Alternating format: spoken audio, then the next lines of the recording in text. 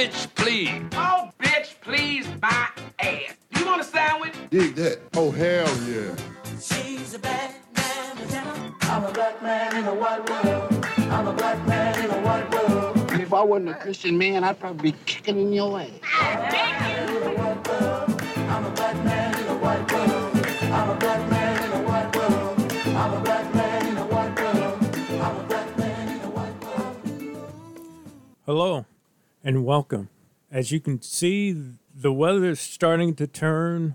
The sun is out more. The temperatures are getting higher. And that can only mean one of two things. We're either getting ready for baseball season or softball season. And today I'll be talking with one player who was the best who ever did it at her position. And you'll find out who she is next here on the Jaybee's Low Tech Podcast. Hi, I'm Mike Bryant, and I'm driving my car safely and legally communicating on my phone. Minnesota law allows a driver to use their cell phone to make calls, text, listen to music or podcasts, and get directions by voice command or single-touch activation without holding your phone. Violations are very expensive.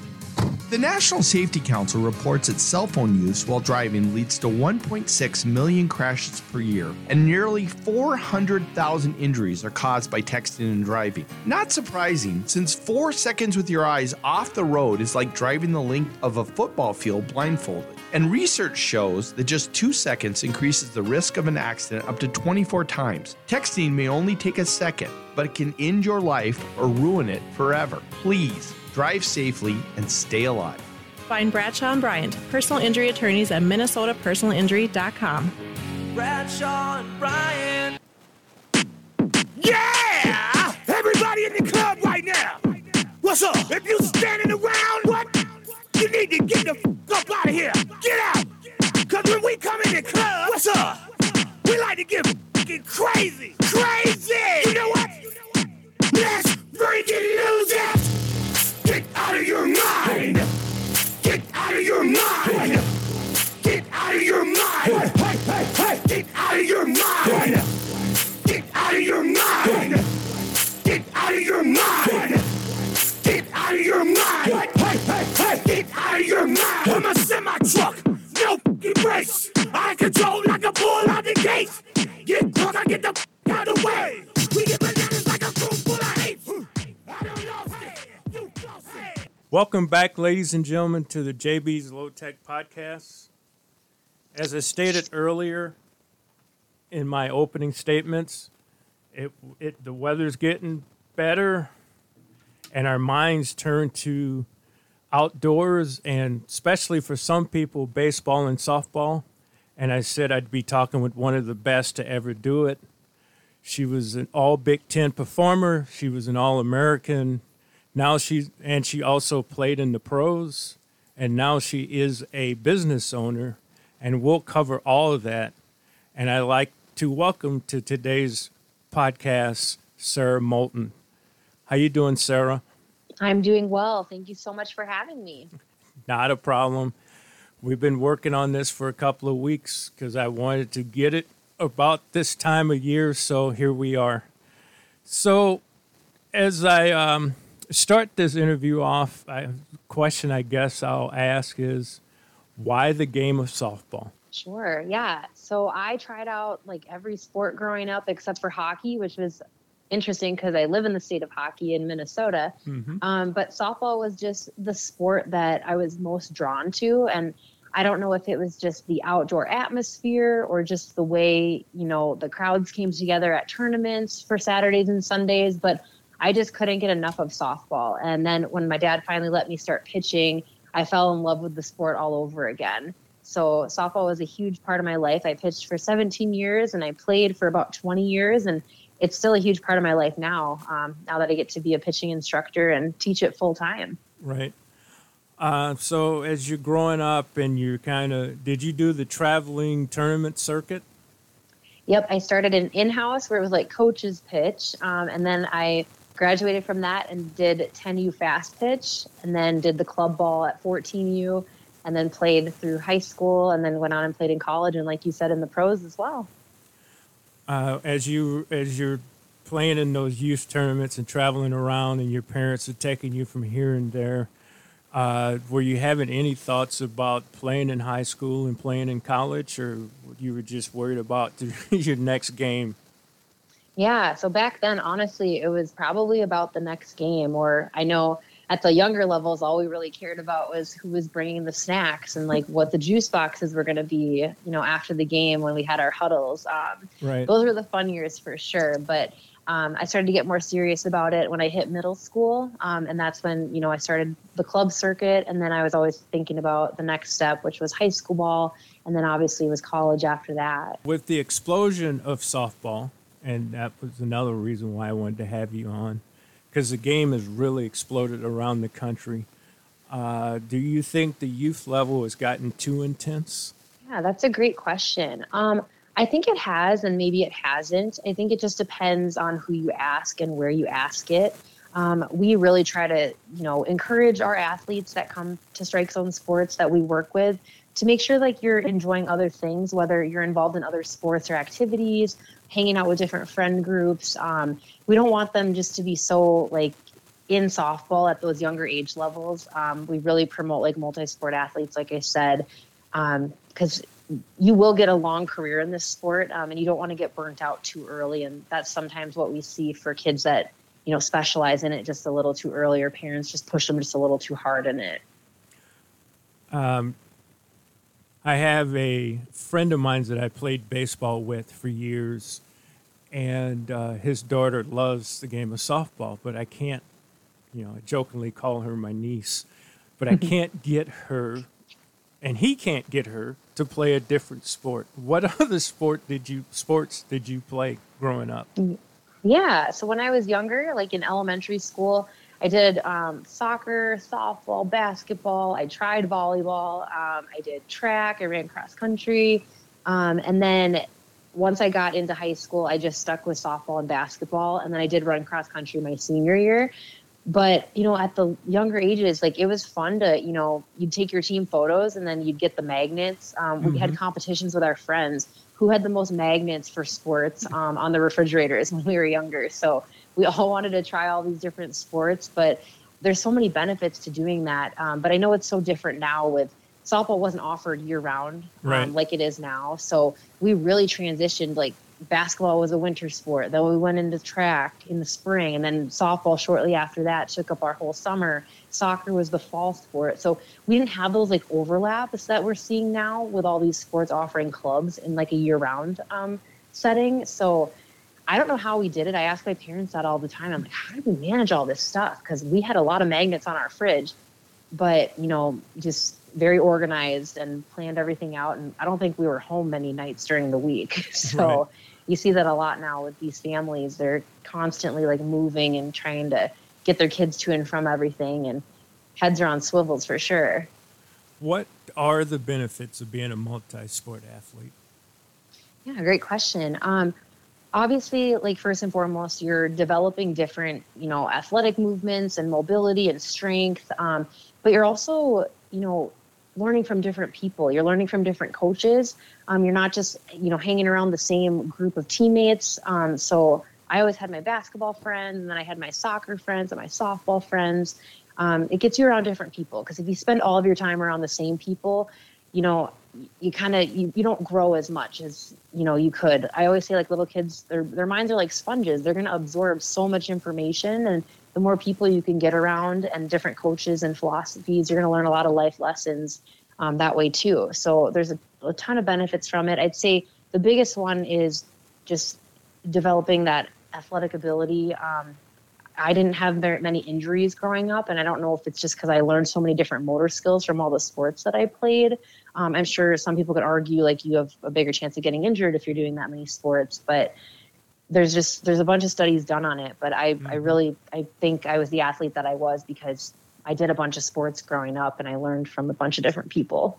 Well, as an equipment person, I worked closely with the athletic medicine people at the U when I was there, and their biggest worry was, overuse burnout. And when you're playing one sport, that is huge issue that happens, that because you're using the same muscle groups over and over and over again, that those joints, ligaments, muscles, tendons may, break down, tear, whatever from overuse. So they've always stressed to me as a parent to make sure my son was, doing different sports, just to give one sport group of muscles and body parts a rest to do something different. And also, as you spoke about earlier, the social aspect of a totally different group of friends and a different coach to listen to, because you can get burnt out listening to the same coach and all those things.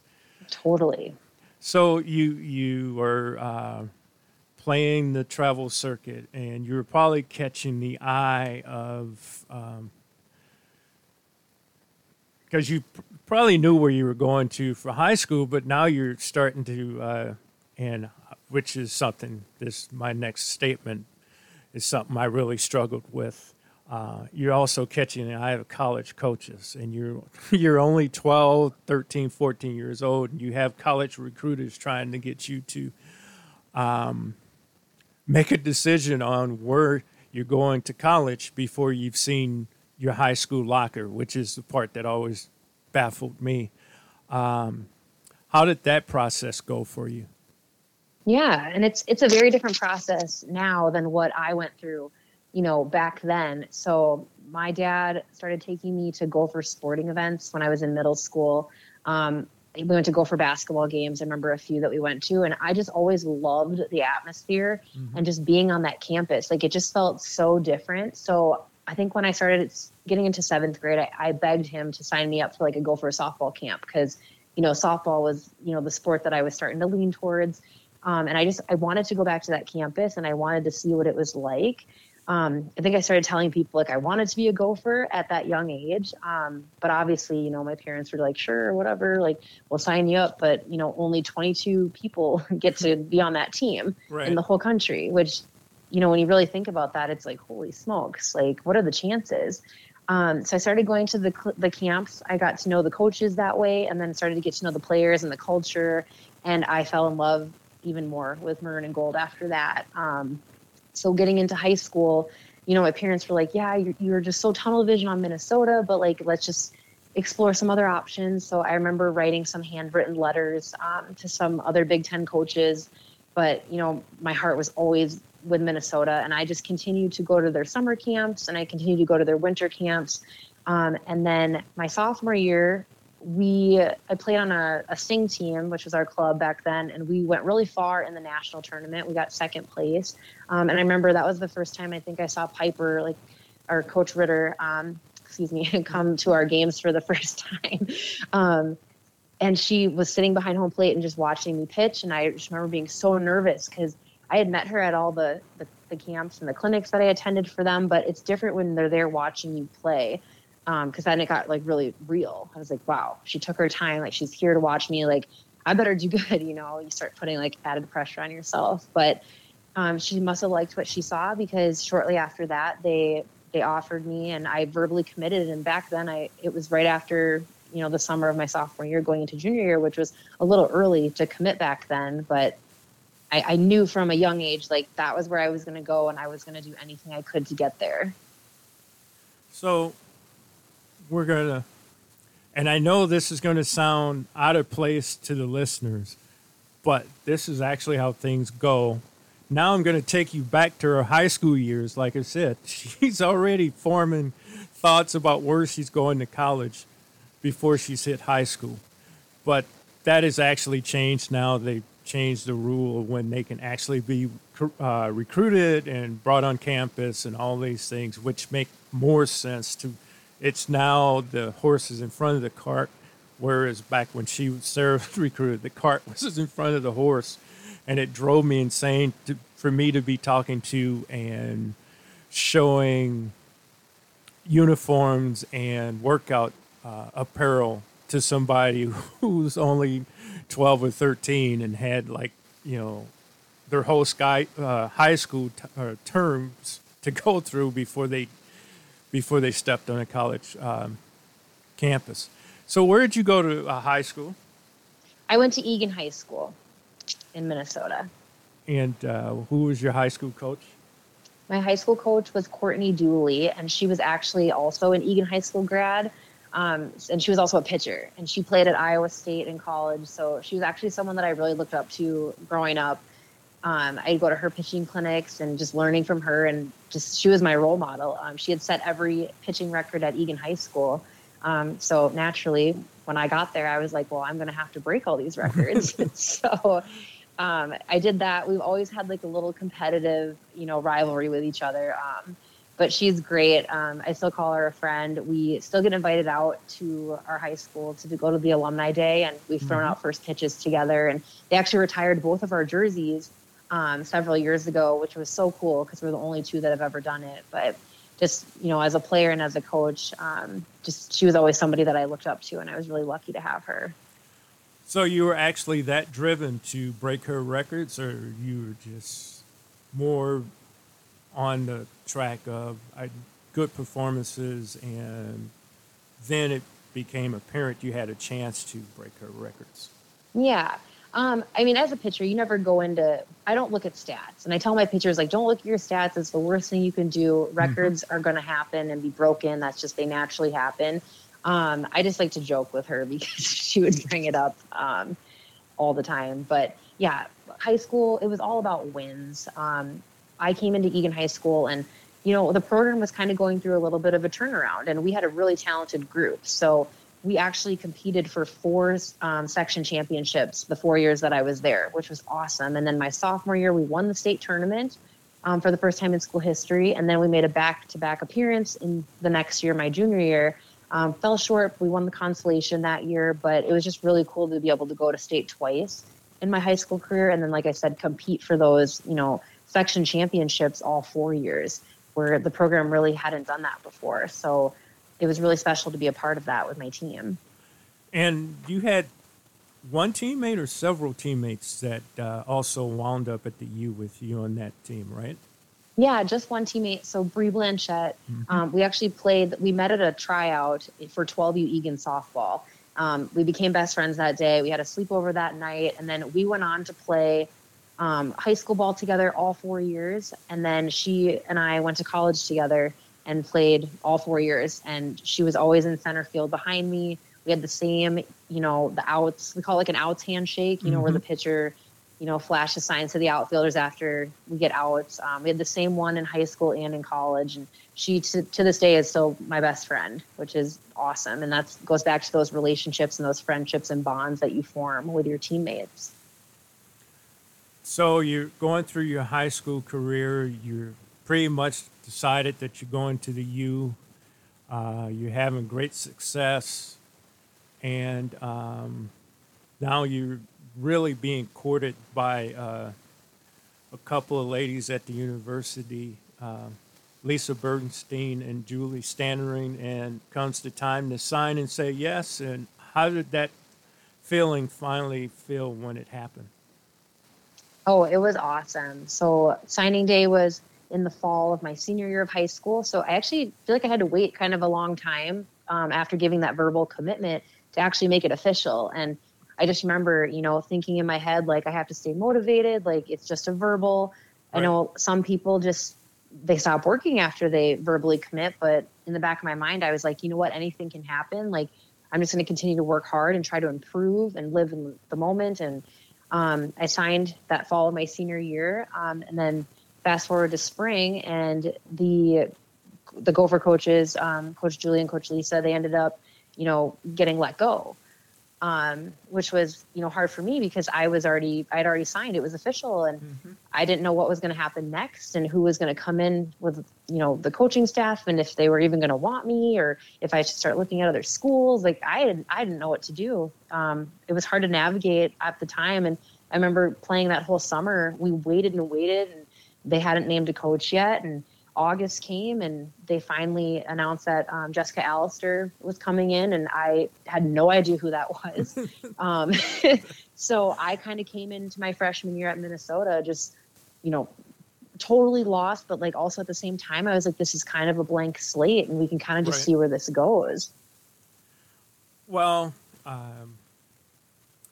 again, I'm going to take a step back and bring people who don't know a lot about college sports who may be listening. A verbal agreement to go to a university kind of says, yes, I want to come to you, and the school says to you, we really want you. But there are certain dates where you can make it official by signing.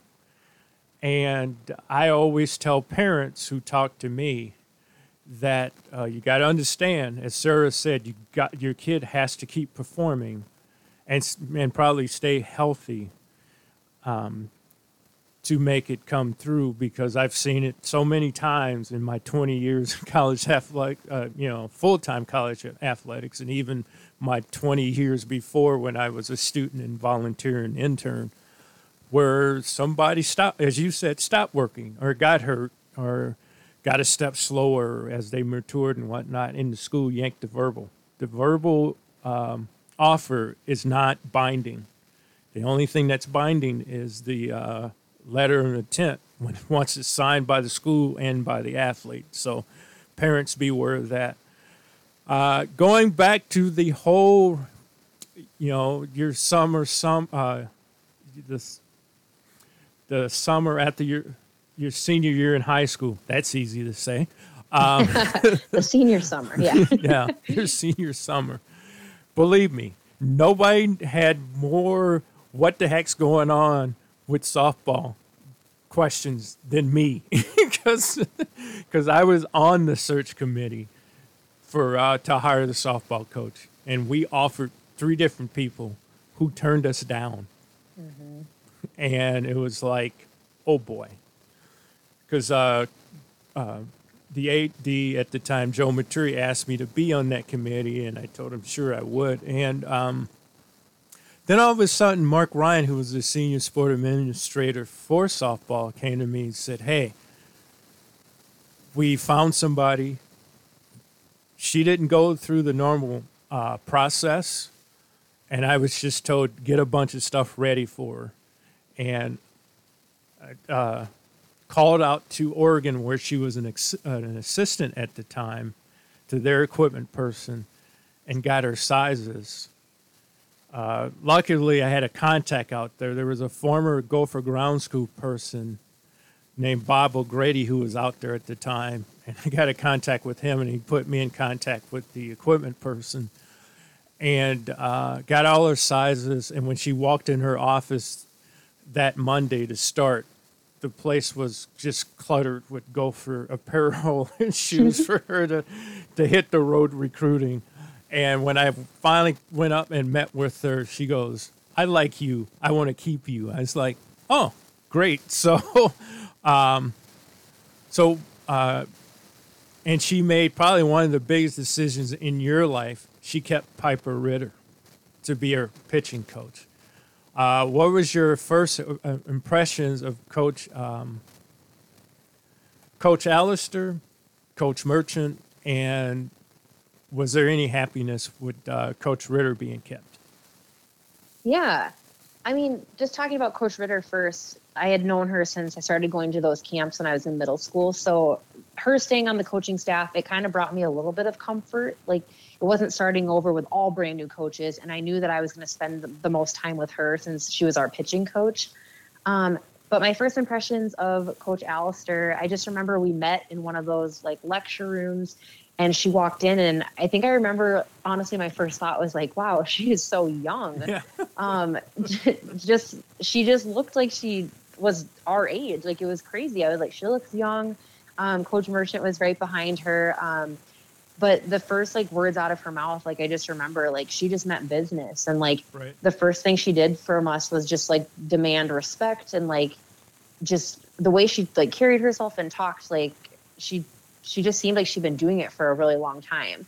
And I just remember freshman year was such a blur anyways, but it was probably the most challenging year. And we were pushed, to our limits, like conditioning and practice, and you're just kind of like thrown into it all. And I didn't know like what the culture was like before, obviously with the other coaching staff, since I never got to be a part of it, where like I thought I knew. So I kind of like I said, I treated it like a blank slate. And I'm sure, that's kind of what Coach Alistair did too. And then she just started building her culture. And, I bought in right away on day one, and I saw her vision, and I was like, I will work as hard as I can to, get that for her. I wanted to be a part of it. We had a big turnover. We had athletes that had played that, stepped away that first season. I think we had one of the smallest rosters Yes. that, the softball team had ever had. I remember traveling, and there was like 14 or 15 of us at the time. It kind of felt like a summer ball roster versus like a college roster that could have like up to 22 kids traveling.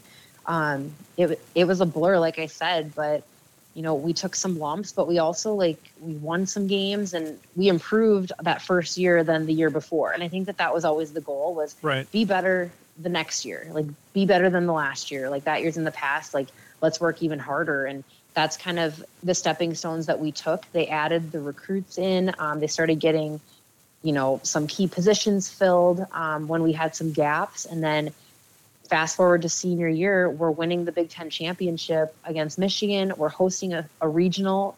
And then we went off to the super regionals for the first time in program history. Right. I never would have thought that that's where we would get to, just thinking back to that freshman year, where I'm pretty sure we finished probably right in the middle of the Big Ten pact, which again, like I said, was an improvement from the year before, where I think that they were closer to the bottom. Yeah, we finished last that year. I think we had one Big Ten win. I kind of knew there'd be a change. Sure. And like I said, I was part of interviewing coaches, but like I said, I never interviewed the person who actually got the job. Sure. You know that one thing I'm famous for. Everybody got a nickname, and I'm not going to state yours, so you're okay.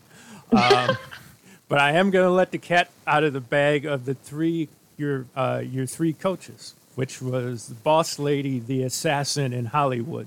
So That's great. Coach I never Alistair heard was that the before. boss lady, Coach Merchant was the assassin, and Coach Ritter. And I still call her this, Hollywood. So, because she always wanted to add something jazzy to everything that was brought up. And I'd go, would you go sit in the corner over there, Hollywood, and calm down? and actually, Coach Merchant and Coach Alistair laughed their butt out when I called her that. So, but no, That's they awesome. all got, and everybody got a nickname from me. And actually, I'm sitting in my man cave right now with your jersey that I resold the number back on is hanging in a frame. Aw, that's And awesome. a picture for each one of those that they had to sign. That was the deal. If I can find a photo of them, they had to sign it. Coach Ritter was real easy because she played at Minnesota. And Coach Merchant was actually pretty easy, too. So it actually took me 4 years to find a picture of Coach Alistair playing. She goes, you'll never, and she was an All-American catcher at Stanford. She goes, you'll never find one. I was like, and I was looking through old catalogs one day, and her picture was on the back of a old, I think Wilson or Easton or somebody's catalog. And I was like, that's it. There she is. And they were playing against Michigan in the College World Series. So I found it. Love it. You're right. They were very demanding. The team did get pretty small because people decided to leave. And it was a week where it seemed like every day I got a phone call to grab the stuff from this person and that person. But it kind of told me we were heading in the right direction. And the first year we was middle of the pack. And then it got better and better. And the opening, because every year you guys would open the season with a team meeting up in the press box of the stadium. And 2014 team meeting, before I went up there, I looked at person that shared the equipment room with us, like, I gotta go and speak to the team, the softball team. And by the way, they're going to win it this year. And I went to the meeting, and I said that in the meeting also. And she yelled at me, of course, as I was walking out the door. And again, later on, she yelled at me. What was so special about 2014? Yeah, 2014 was super special. Obviously, like it was my senior season. So for me, it was, that last chance to wear maroon and gold for an entire year. Last chance to lace up the cleats and play at James Sage Cowell Stadium. It hit hard. Like I remember I got emotional in our first team meeting, and I expressed like this was my last year, and like let's do it for like our seniors who have been here. Like it was quite a journey. It was a year of reflection on the 3 years previous.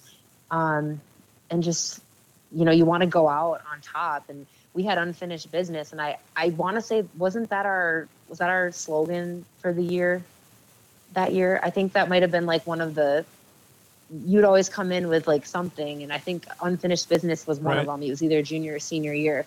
But it was still unfinished at that point because we had just lost the Big Ten championship my junior year. So that was our focus this year was, in 2014 was to take that back and to win it. And everyone was on the same page. Everyone had that same goal. So we were rallying together that whole season, and we had some awesome, unforgettable wins leading up into that Big Ten tournament. And we just had so much momentum. And we were ready to take on Michigan in that championship game. And I'll never forget just battling back and forth. We started Sara Groenewegen that game. I came in. Our defense made some spectacular plays behind us. And then little Sammy Mackin getting the game-winning hit. It's still the most bizarre thing, but they re-air it every year, and I just have to watch it. Just like, how did that happen? But she hit it with a lot of backspin. When the she swung at a pitch above her head right. and somehow hit it, like tomahawked it into the ground. But that's just the type of player that she was. But that was definitely, the icing on the cake. We completed our mission. Our business was finished, but getting to host the regional was a special experience as well. And then winning that was the day we played Auburn, the final day. I think we were at the field for like 16 hours. Right.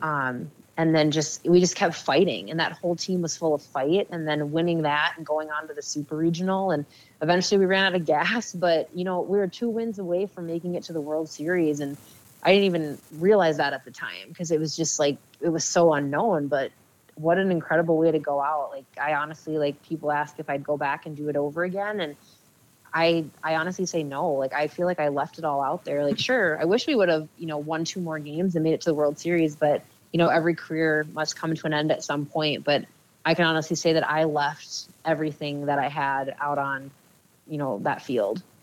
Well, I never forget that night you guys won the Big Ten tournament. Baseball had a home game, and at the time I had both teams, baseball and softball, so I could not go with you guys to the tournament. And I'm sitting in the dugout, and I'm looking at my phone, and then Rob Fornacier, of all people, would ask me for an update.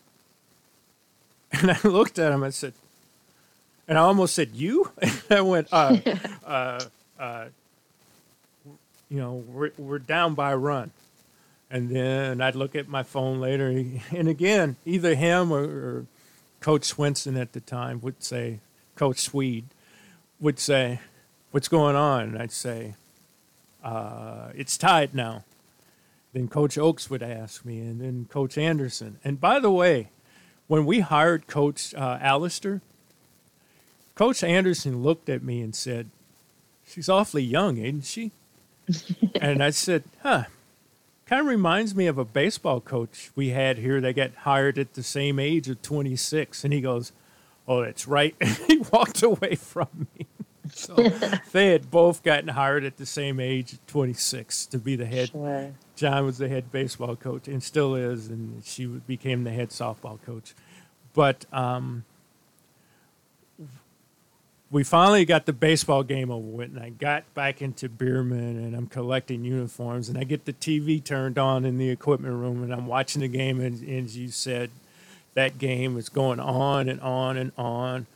And I watched Sam hit that ball. And by the way, we were hoping to have Sam with us also, but she's busy trying to get married, and I understand what's going on. So, and, you know, by the time she left there, I said, Sam, you're a pretty boring ball player because all you do is hit doubles. So, and I think I said this to you once. You're a very selfish ball player because your teammates never get to touch the ball in the field because all you did was strike out people. So anyway, I got to see Sam hit that ball and watch you guys go crazy on the screen. And we had a baseball game the next day, so I had to do uniforms, and I'm just buzzing the whole night, and I couldn't sleep once I got home because I was so happy for you guys and just the way. And then to find out to host a regional, it was just a great time for Gopher softball to finally, you know, to have a renaissance and just be able to celebrate, you know, all that hard work, like you said, for 4 years of hard work. So you move on, and you so the things that we didn't talk about for those years were you also were named All Big Ten, and I believe you were named that the season before, correct? I think so. I think I was All Big Ten all 4 years. Okay. Obviously making like a different, like first team, second team, Right. honorable mention, like something different every year. And how was that for you? It was awesome. You know, like I said, like the awards, they came, they went. You know, when people ask me back about my career, like I don't think about the individual accomplishments, but I only think about the team ones. And everyone's like, well, what was your favorite thing? And it's always, you know, I always go back to that like high school state championship that we won as a team, and then winning that Big Ten championship my senior year. Those are probably my two favorite and my most like treasured softball memories for sure. And then your senior year, you were named an All-American. How was that? Yeah, that was pretty special. And, you know, I thought I had a really good junior season on the mound as well. And I remember I was kind of disappointed when the All-American teams came out and I wasn't on it. I'll admit, like, I was sad and frustrated, and, you know, I let myself be like that for a couple days, but I think it really lit a fire under me because I was like, you know what, you have one more chance to work really hard and, you know, like, let's do it go out senior year and with a bang. And that was, you know, in the back of my mind, I was working towards that goal, but focused on the team goals first. And it's interesting, like when you focus on like the team goals, like all the individual goals, they get accomplished and you don't even have to really worry about it. And I think that took a lot of pressure off, you know, and it's a team sport. And if you get wrapped up in like your individual accomplishments, you know, it's not the same feeling. So when I got that phone call, I was actually out in Chicago playing with the Bandits at the time, and it was really special. And I remember my dad was my first phone call, and I was like, Dad, I did it. Like, I made the All-American team, and he didn't believe me at first, and I was just over the moon about it. But like I said, it was just like the icing on the cake that whole entire season, you know, like my dreams all like really did come true. You were the first All-American in softball in decades, correct? Yes, I might have been the first pitcher as well. So that was time. pretty big. It didn't last long. No, that's pretty big. You broke a ton of records held by your pitching coach, Coach Ritter, who's now the head coach for the softball program. And at the time of this taping, they won a game against Arizona State today. So. Good. I haven't checked that score yet. Right, forks down. Yes. Yes, forks down. So that's awesome. Yeah. Unfortunately, they didn't win the second game against Oklahoma State. But anyway, we'll celebrate the good stuff. But she's now the head coach. How was it having her being your position coach and breaking her records at the same time? You know, it's interesting because I was in a similar situation that I was at with my high school coach, where, you know, they both played for the school that I was at and both had set all the records. But I honestly didn't think about the college records at all. going into my senior season, Coach Ritter actually called me into her office to do some goal setting and just talk about things. And she was very blunt with me, and she said, hey, there's going to be a lot of attention on you this year because you're going to break all of my records. Like, it's going to happen. We don't even need to like think or talk about it or, focus on it. She's like, records are need to be broken. They're going to happen, but what are we going to do, to get the team to where we want it to get to? So she was good with, shifting that focus, and we knew in the back of our minds, like, they were going to happen. They were, midway through the season, we were going to start creeping in on them, but she really did a good job of keeping me grounded and just keeping my focus on that Big Ten title at the end of the season and just one pitch at a time getting there. Well, you also had a great influence on a freshman pitcher that year, Sara Groenwagen, and it started like this great run of pitchers, and even before you came, and I can never remember Bree's last name. Brianna Hassett. Hassett, yes, thank you. Yes. She was a very good pitcher also, and we finished last in the conference, like I said, but she also would lose games 2-1, 1-0, Sure. and things like that. It was like the most maddening thing in the world. Here she is pitching her heart out, and she was kind of setting some records at the time too, and we were just losing. How was your relationship with, as you guys called her, Sara Groenwagen at the time? Yeah, it was good. I always say, like, pitchers were kind of in our own little bubble. We were, a little bit removed from like team practices and stuff because our bullpen was off to the side. So we kind of we became really close, like really quickly. We also shared the same name, which we obviously called ourselves Sara Squared right away. But yeah, no, I enjoyed spending time with her. We actually were friends off the field as well, not just, teammates, which, as a senior and a freshman, you're like, how could we possibly have things in common? But we did spend a lot of time together, on the field and in practice, but then also off the field as well. So we developed that trust. We developed that sisterhood. We really relied heavily on each other. I mean, she was really good. And I was like, okay, I'm going to have to keep working. Otherwise, I could potentially like lose my spot to a freshman. That's competitive me, like always in the back of my mind, right. Keep working. But it was really nice to like, we had very like different, but also similar like styles of play. She was a little bit more like up spin, and I was more down spin. So we kind of learned quickly like how well we worked together, like in games where, she would start and I would come in, or I would start and she would come in. It kept teams, off balance. And I really think like that was utilized really well in that Big Ten championship game where she started and pitched the first 3 innings and then I finished the last 4. It really like, it tricked them. It worked.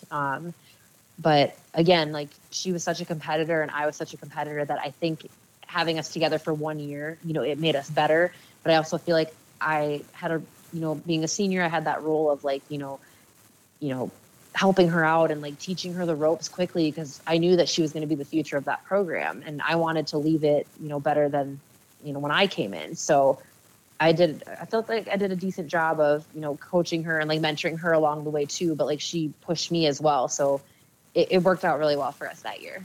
And the stands started to really fill up at that point. And we also had other pitchers come through, like the left-handed Nikki Anderson, and also Amber Pfizer. I called her Pill because her last name is a pharmaceutical, spelled differently, but it's the same as a pharmaceutical company, so I just called her Pill. So there became this line of pitchers, but there really became a buzz around softball and the sellouts and things like that. And it all started with, and it's still continuing to this day, but it all started with that 2014 team. How was that super regional victory for you? Oh, it was. I mean, regional. The regional, yeah. That was so cool. I mean, I just remember we knew we were playing home games, but the amount of people that came into the stands I don't know if they put extra seating out Yes. there at that time. It just seemed like a different stage that we were playing on. It was totally different than like any, Big Ten home series that we were hosting.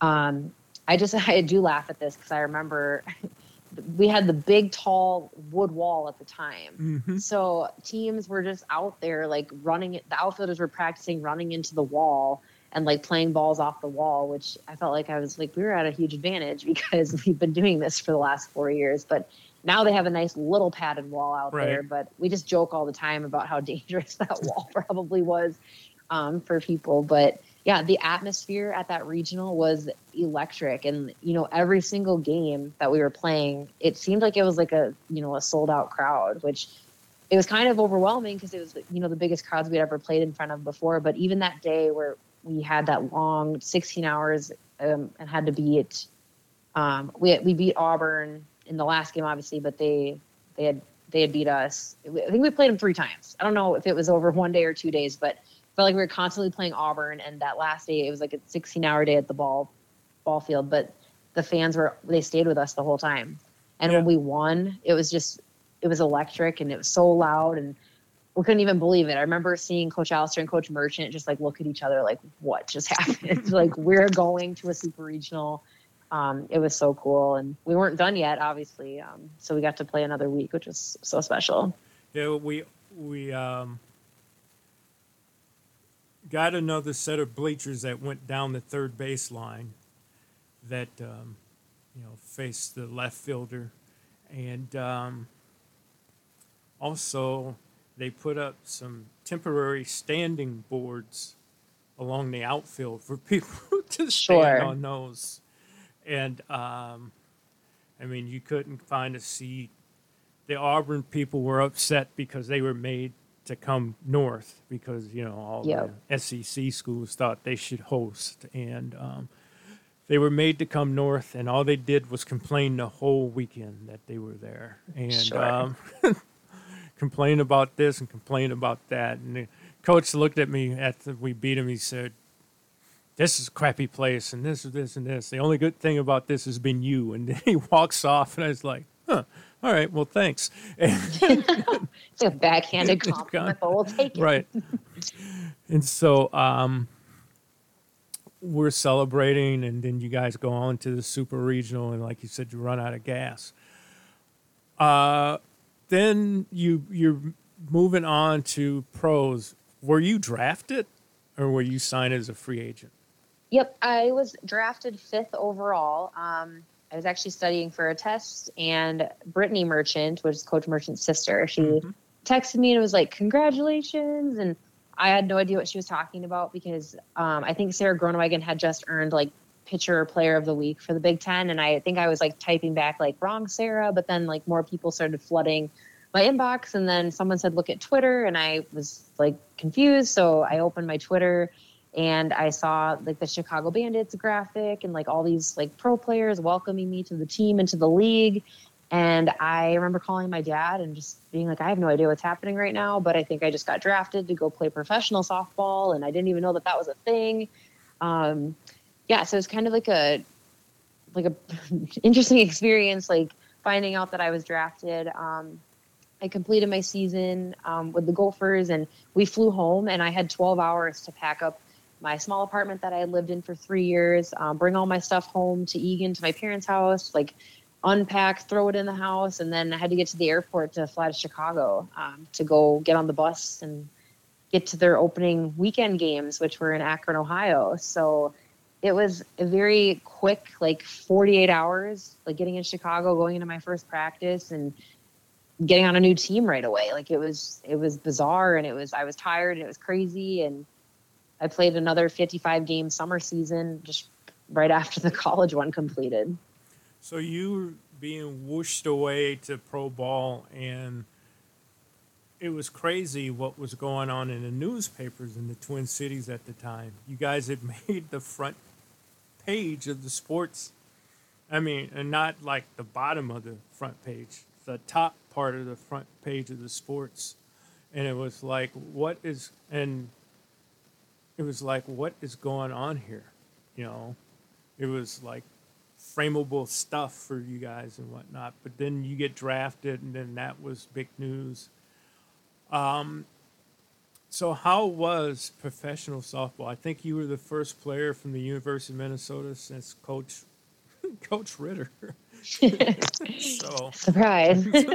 so Yeah, it was such an incredible experience. Like I said, like not many people get to say that they went pro in their sport. So I didn't really know what to expect going into Chicago. It was very similar to, college ball, in the sense that we traveled to go play away games, and then we had home games.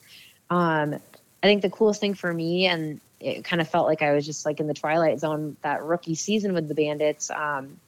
Like Monica Abbott was one of my teammates, and I had like grown up like idolizing her. And then we were playing against Kat Osterman and all these Olympians that I had grown up watching, on my TV screen, like winning, gold medals and silver medals for Team USA. And I got to share the field with them, as teammates and as opponents. And I was just like, holy smokes, like, do I belong here? Like, it was just, it was a crazy experience. And I know my rookie year, I was very wide-eyed about the whole thing, but I played 2 more seasons after that. We won back-to-back, world championships with the Bandits. And then in 2016, I decided to announce my retirement, just so that I could focus on my business and, my career a little bit more full-time, because it was hard to, go to Chicago from May to August and play, and then, hope that my life stayed together back home, like while I was gone. So that was a tough choice. But again, like I felt like I got everything out of my pro experience that, I could have asked for. And I'd love to go back and do it again, but I feel fulfilled. So what was, and be blunt about it as possible, how was the pay? How was the travel? How was the food? Professional softball, was it less than college or a little bit? You didn't get paid in college, but let's start off. How was the pay? Yeah, so pay was very minimal. I came in making like the bare minimum, as a rookie. We did have like some opportunities to make a little bit more if you worked like camps and clinics and stuff, and I genuinely enjoyed doing that. Obviously, that was like my job back home, so. I signed up for as much as I could, but I mean, it's not something that you could live off of. Like I definitely would have made more back at home, working than I was playing, but I was just playing for the experience. In that sense too, traveling was tough. The pro league was a little different than college.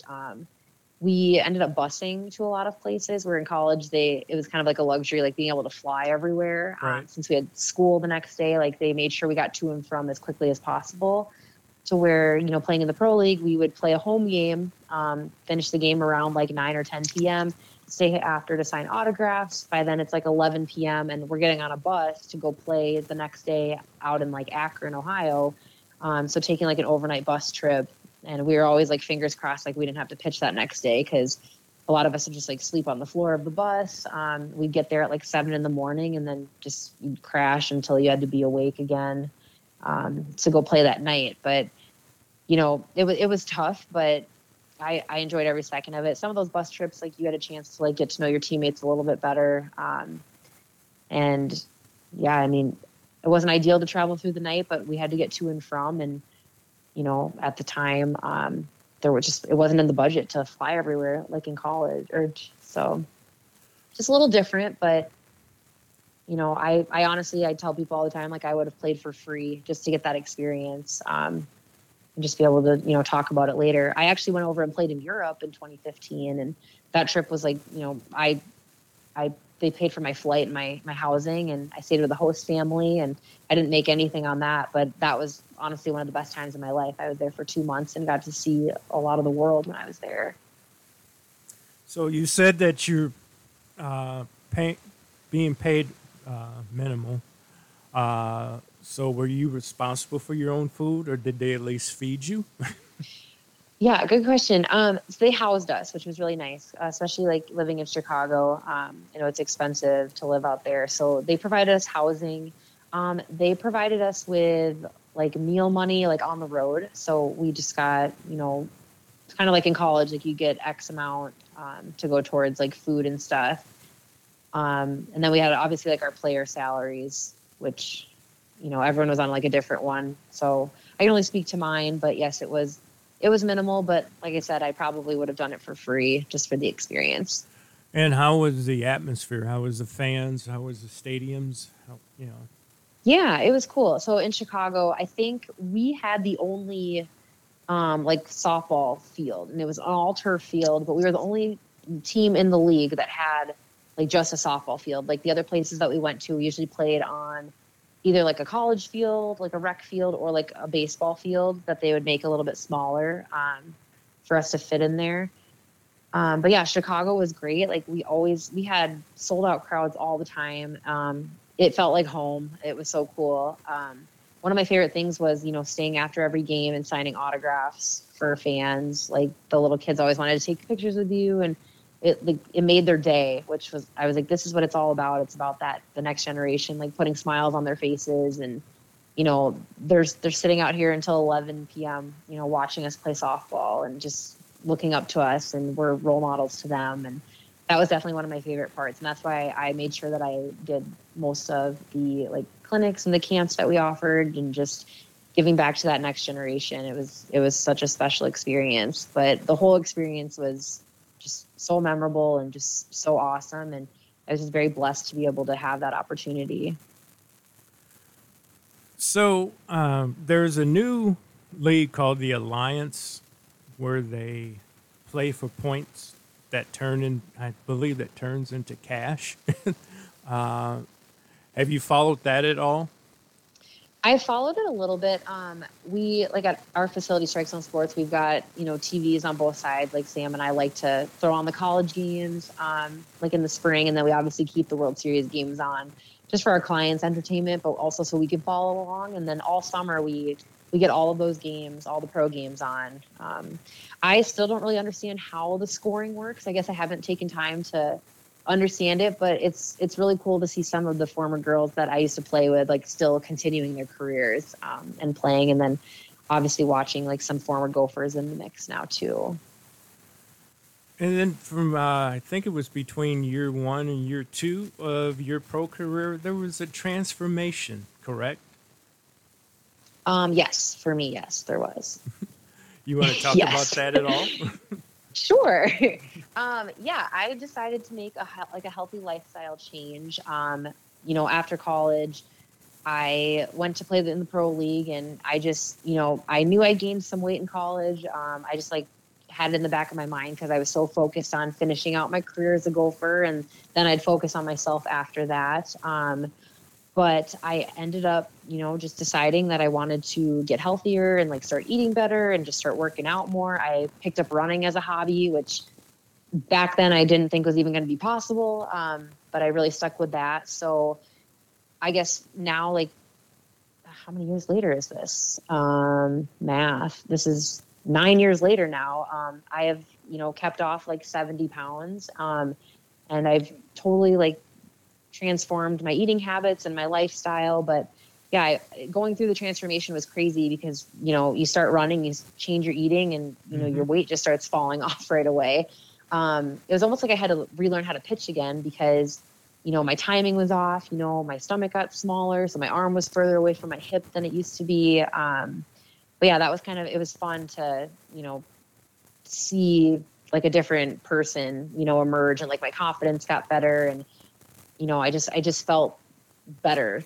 You know, I didn't have to take naps every day like I did in college. And, right. You know, I don't know if it's because they work just so hard, or, you know, just when you're not eating healthy, you get tired after meals and stuff like that. But yeah, it was honestly the best decision I could have made for myself. And like I said, I kind of had to relearn to pitch again, and just, I lost some velocity at first, and then had to, you know, figure all of that out. But I'm a much happier person now. I'm more active. And like I said, I've kept off 70 pounds over the last 9 years. So it's definitely something that I've made a priority in my life. And I finally like feel like I have control over it.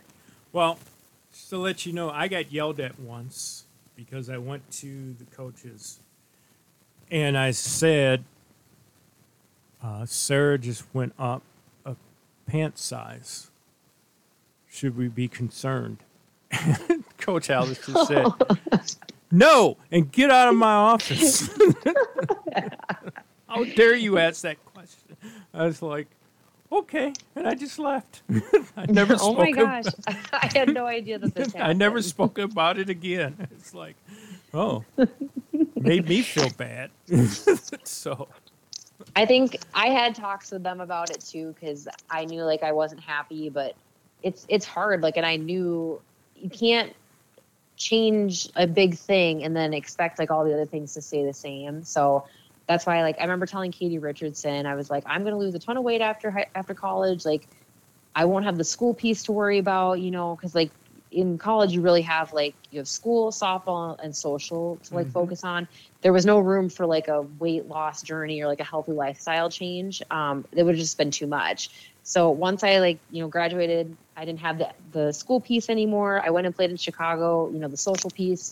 It was kind of still there. Like, I was getting to know new people, but I really only had to focus on softball and my performance. So I felt like I had more time to really like, you know, dive in, get to know like, you know, how many, you know, calories and like protein and like just macros and all the things that you need, you know, on a daily. And I was able to like re-educate myself and kind of like learn a bunch of new things that I obviously wouldn't have had time for in college. But that's so funny. That made me laugh. I appreciate that story.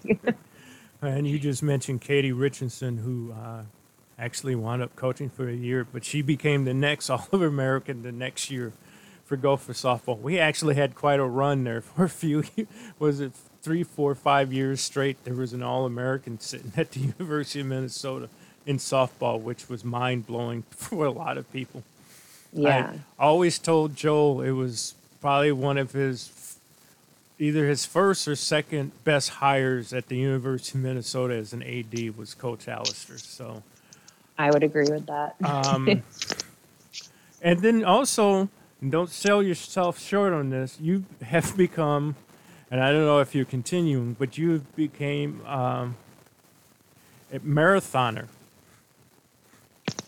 I don't know if I call myself a marathoner, but I have run 4 marathons in the last 9 years. And, you know, got to be like almost double-digit half marathons, which to me seems like a much better distance. But then you run a half marathon and then you're like, can I go a little further? But if you're going to go further, you might as well sign up for a full one. Right. But yes, I became a runner for like the first 8 years of that, you know, lifestyle journey and change that I was on. I saw a lot of, you know, the weight fell off right away. And when you see results, like, you get addicted to something because you're like, it's working for me. But, you know, this past year, like, running, I don't have the body for it, you know, like, it's just, I don't have the knees, I don't have the feet, like, I crack whenever I stand up. So this past year, I've really been kind of diving into weightlifting a little bit more, which was something I hadn't done since college.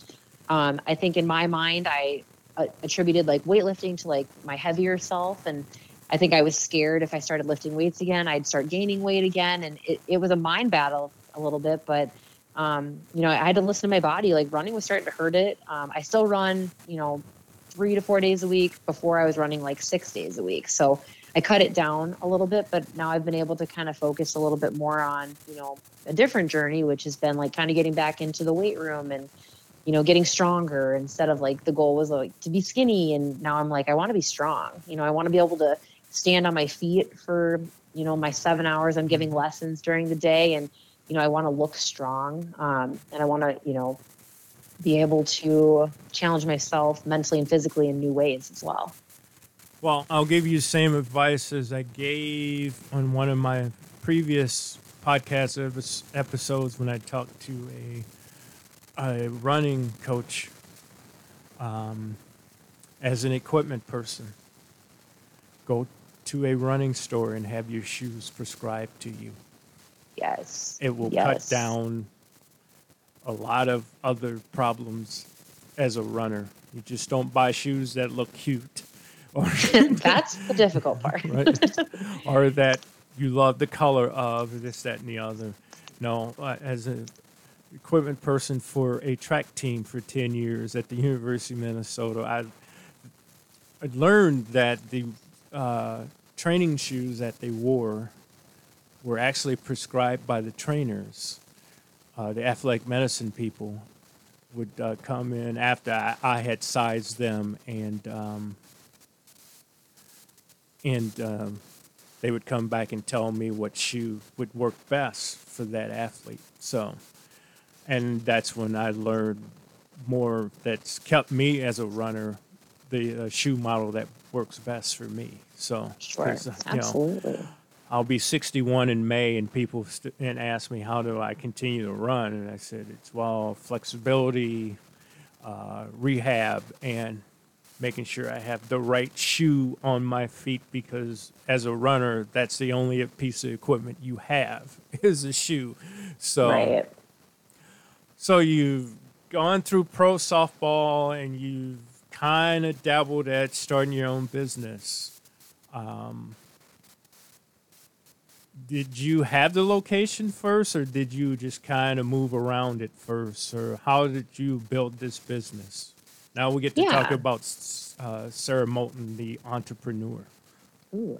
Yeah. So going back to 2014, I, completed college, completed my pro season. I got home, and my parents were like, all right, well, you got to get a job now. And I was like, I just completed 110 softball games in like 6 months. Let's hang out for a second. Like, let's figure this out. But, yeah, I'm glad they pushed me a little bit, because I studied business marketing in college. So I kind of thought I'd end up, in a career where I was doing some sort of marketing. I was going to get ready to start sending resumes to like the Twins and the Timberwolves. I wanted to stay around sports. Mm-hmm. So right around that time, I got a phone call from my pitching coach growing up, who was still giving pitching lessons in the Eagan area. And she asked if, I wanted to team up with her and become her business partner, and maybe start something in Minnesota that hadn't been done yet. And, starting an indoor softball pitching facility. And I said, that sounds great. Like, what do we have to do? So we started looking for a space. We actually found one and settled in a place in Eagan, which was my hometown. So, I was like, this is meant to be. We started it in October, got it really running November. So once we put like carpet down and got our pitching lanes and bought some mats and stuff, we ran that together for 3 years. And then she ended up moving away in 2017. And I, just really loved what I was doing, and I had built a client base, and I didn't want to leave anybody hanging. So I signed a 5-year lease on my own. And then a couple years into that lease, I got a call from Sam Mackin, who, was looking for a different adventure. She had dabbled in like the club scene with softball and like coaching and all those things. And she said that she just wanted to focus on the training aspect. And I said, sure. I mean, I have a facility. It's 3 lanes for basically pitching, but I would love to start some hitting and like some fielding and start building this thing. Cause I had this dream, but I just needed the right people in place to, Right. to help it grow. So she came on, and literally like a month later, this is in 2020 now, COVID hit. We got kicked out of the facility for a couple months, and it was tough because I was like, wow, this is, I got to keep Sam happy and keep her here because we have this vision now. But we're both, we're not allowed to be in our facility. But things settled down. We got back on track that summer. And then in 2021, we actually got a phone call that the building, the people occupying the unit next door to us, they were leaving. So we had a chance to expand. And I said, we need to take this, because Sam brought a ton of people with her when she came in, and I had my people, and we wanted to add more instructors. So we took a huge risk, like the year right after COVID. And we blew the wall down, and we returfed the whole facility. So it was 6,000 square feet now. We added batting cages. So we had 3 batting cages, 3 pitching lanes. We made a workout area. And, fast forward to now, we hold like strength and conditioning classes. We have 10 probably workers, professional college and high school that are teaching and giving back to that next generation. And just our operations are we're growing. We're giving off-site clinics, coaches clinics, summer camps. We've really taken off, which it's been so special. And I literally walk in every day and I'm like, I was here when, it was the 3,000 square foot just pitching facility. And now we've doubled in space, and just seeing our space being used by people. It's a very humbling experience for me every time I walk in the door. Yeah, you mentioned that you're doing this with Sam, and as I jokingly said earlier, all she hit was doubles, because her senior year, she was one of the top doubles hitters in the country. Every time the ball seemed to hit her bat, it was off the wall somewhere. And I thought that was a great partnership. But you also brought in other people, too. Some of my other favorite people, like Sid Dwyer and Taylor LeMay, to work on catchers, which, oddly enough, if you're going to have pitching, you got to have somebody who can teach catchers. So, absolutely. And you have other people from other schools and whatnot, and it just seems to keep growing. What is it about that business that people sign their kids up for? Yeah, no, that's a great question. I think it's just our instructors are incredible. We're all women. We all played college ball at the highest level, so we have the credentials, but like, doesn't mean you can always like teach it. But these women that we have working for us, the way that they talk to our athletes, you know, they're encouraging, but they're also like they're role models, and they're just strong, independent women for these athletes to look up to. And they all are able to teach, and they're so passionate about softball and the position that they've played. And, you know, all of these young kids, their dreams are to, you know, be in our shoes one day and go on and play college softball. And we've even had kids, they joking, I think they're joking when they say like, I want to work at Strike Zone Sports one day. And just hearing those types of like comments just makes our jobs like just so much more wonderful. And we have some of the best families that, you know, we work with. It makes our jobs easier, but it also creates an atmosphere where people enjoy coming to work. People enjoy coming to our facility just to practice on their own. And then people enjoy coming and working with our instructors and furthering their games that way. We built something like it's very special and it's very unique. And this will be my 9th year going into it. And I can't believe next year will be year 10, but just thinking back to where we were on year 1 and where we're at now, it's like night and day. Yeah, I got to get out there. The day that I tried to come, you guys were closed. So. Oh, no. You got to text me first. Yeah. Yeah, we would love to have you out there. Yeah, it's interesting. And just to let you know, and I don't know when this is going to happen, but it's going to happen in the next couple of years because I'm getting up there. I have this plan when I retire to spend 2 days a week out there. So helping you guys, be it doing glove work for people or just moving crap around for you guys or fixing stuff or whatever. So, you're going to be our next facility manager. I might have to fire Jeff Moulton first. We would definitely love to have you around, JB. Yeah. So you have all these wonderful people, and things are going gangbusters. Can you tell me why you think the game of softball is still growing and exploding, and now it's great watch on TV? People will prefer to watch a college softball game before they'll watch a college baseball game.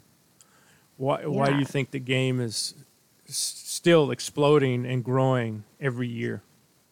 Yeah, and it is so exciting to see that. You know, there's just something about softball, and it goes back to like when I was a little kid and I fell in love with this sport when I was like 8 or 9 years old. But I just think there's just being able to see college games on TV.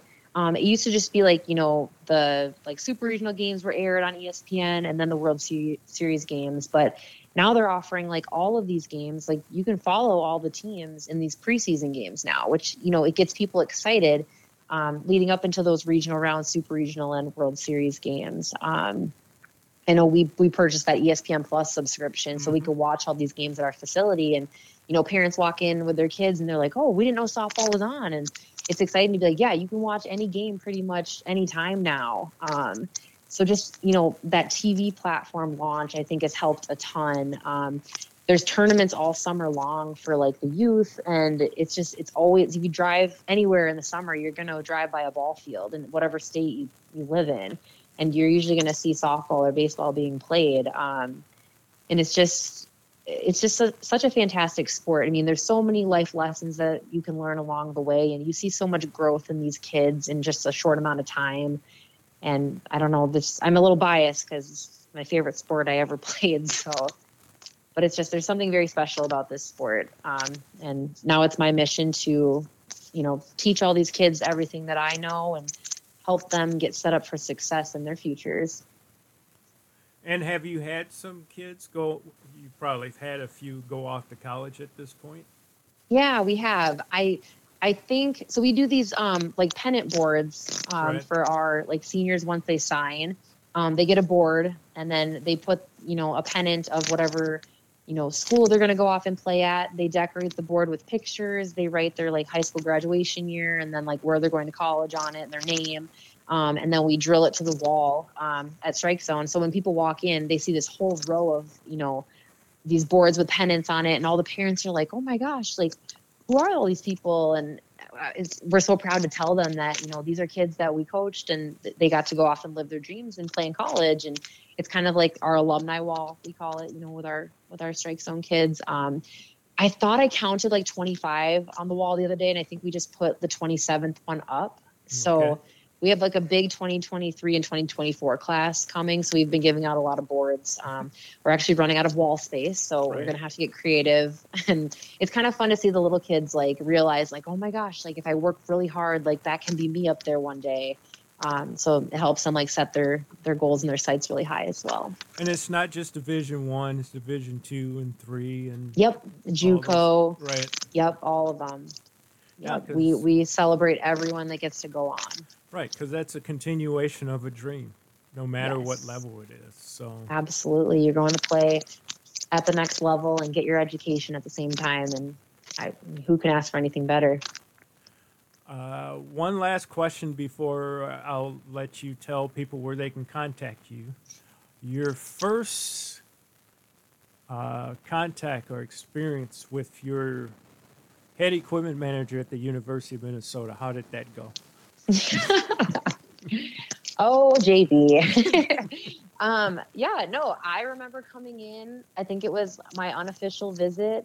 It was both of the visits, I'm pretty sure. You had everything laid out just so nice. And I was like, we get all this stuff. I think I like made a comment like that when I came in. But you did an awesome job. I'll never forget when I think we were in trouble and we had to help you wash the wrestling team laundry one Yeah. year. That was quite possibly the worst experience of my life. I don't think I appreciate doing laundry anymore because of that experience, but any time spent with you is well spent. I know you and I spent a little bit more time in the dugouts because Yes. I like to kind of be way away from everybody on the far end because I was always trying to stay focused, but you were always down there and we didn't say much to each other, but we always stood right next to each other. And it was just, we didn't have to say anything because I feel like we were always on the same page with things, but you were very, very appreciated, and you were a huge part of my college experience as well. Well, people always were afraid to talk to the pitcher, and I'm never afraid to talk to the pitcher. So Yes. it's like, You made it less lonely in the dugout, Right. for sure. you look at poor pitchers standing there, and nobody's talking to them, and this, that, and the other. And especially if you got a no hitter going, or you got a shutout going, it's like, oh, don't talk to Sara, don't talk. It's Don't like, bring anything up. The softball gods are listening. Yes. all right, Strike Zone Sports. Why the name, and where can they get hold of you? Yeah, so Strike Zone Sports, we're located in Eagan, Minnesota. We have all of our contact information and what we offer on our website, which is www.strikezonesports.net. So that will be the first place of reference for everybody to go to. Okay, any social media stuff? Yep, we are on Instagram, Twitter, Facebook. Just look up Strike Zone Sports and you should find us on all of those platforms. We even dabbled in TikTok for a little bit. So if any listeners have a TikTok account, you want to see some tips and tricks and Sam's bloopers, they're all in there. And you have the nice logo of the SZS. So, Yes. Yep. And you were selling apparel at one time. Have you given that up? Nope. Our apparel store is open 24/7, 365 days a year. Yeah. Check it out. That can also be found on the website. And contact information one more time is www.strikezonesports.net.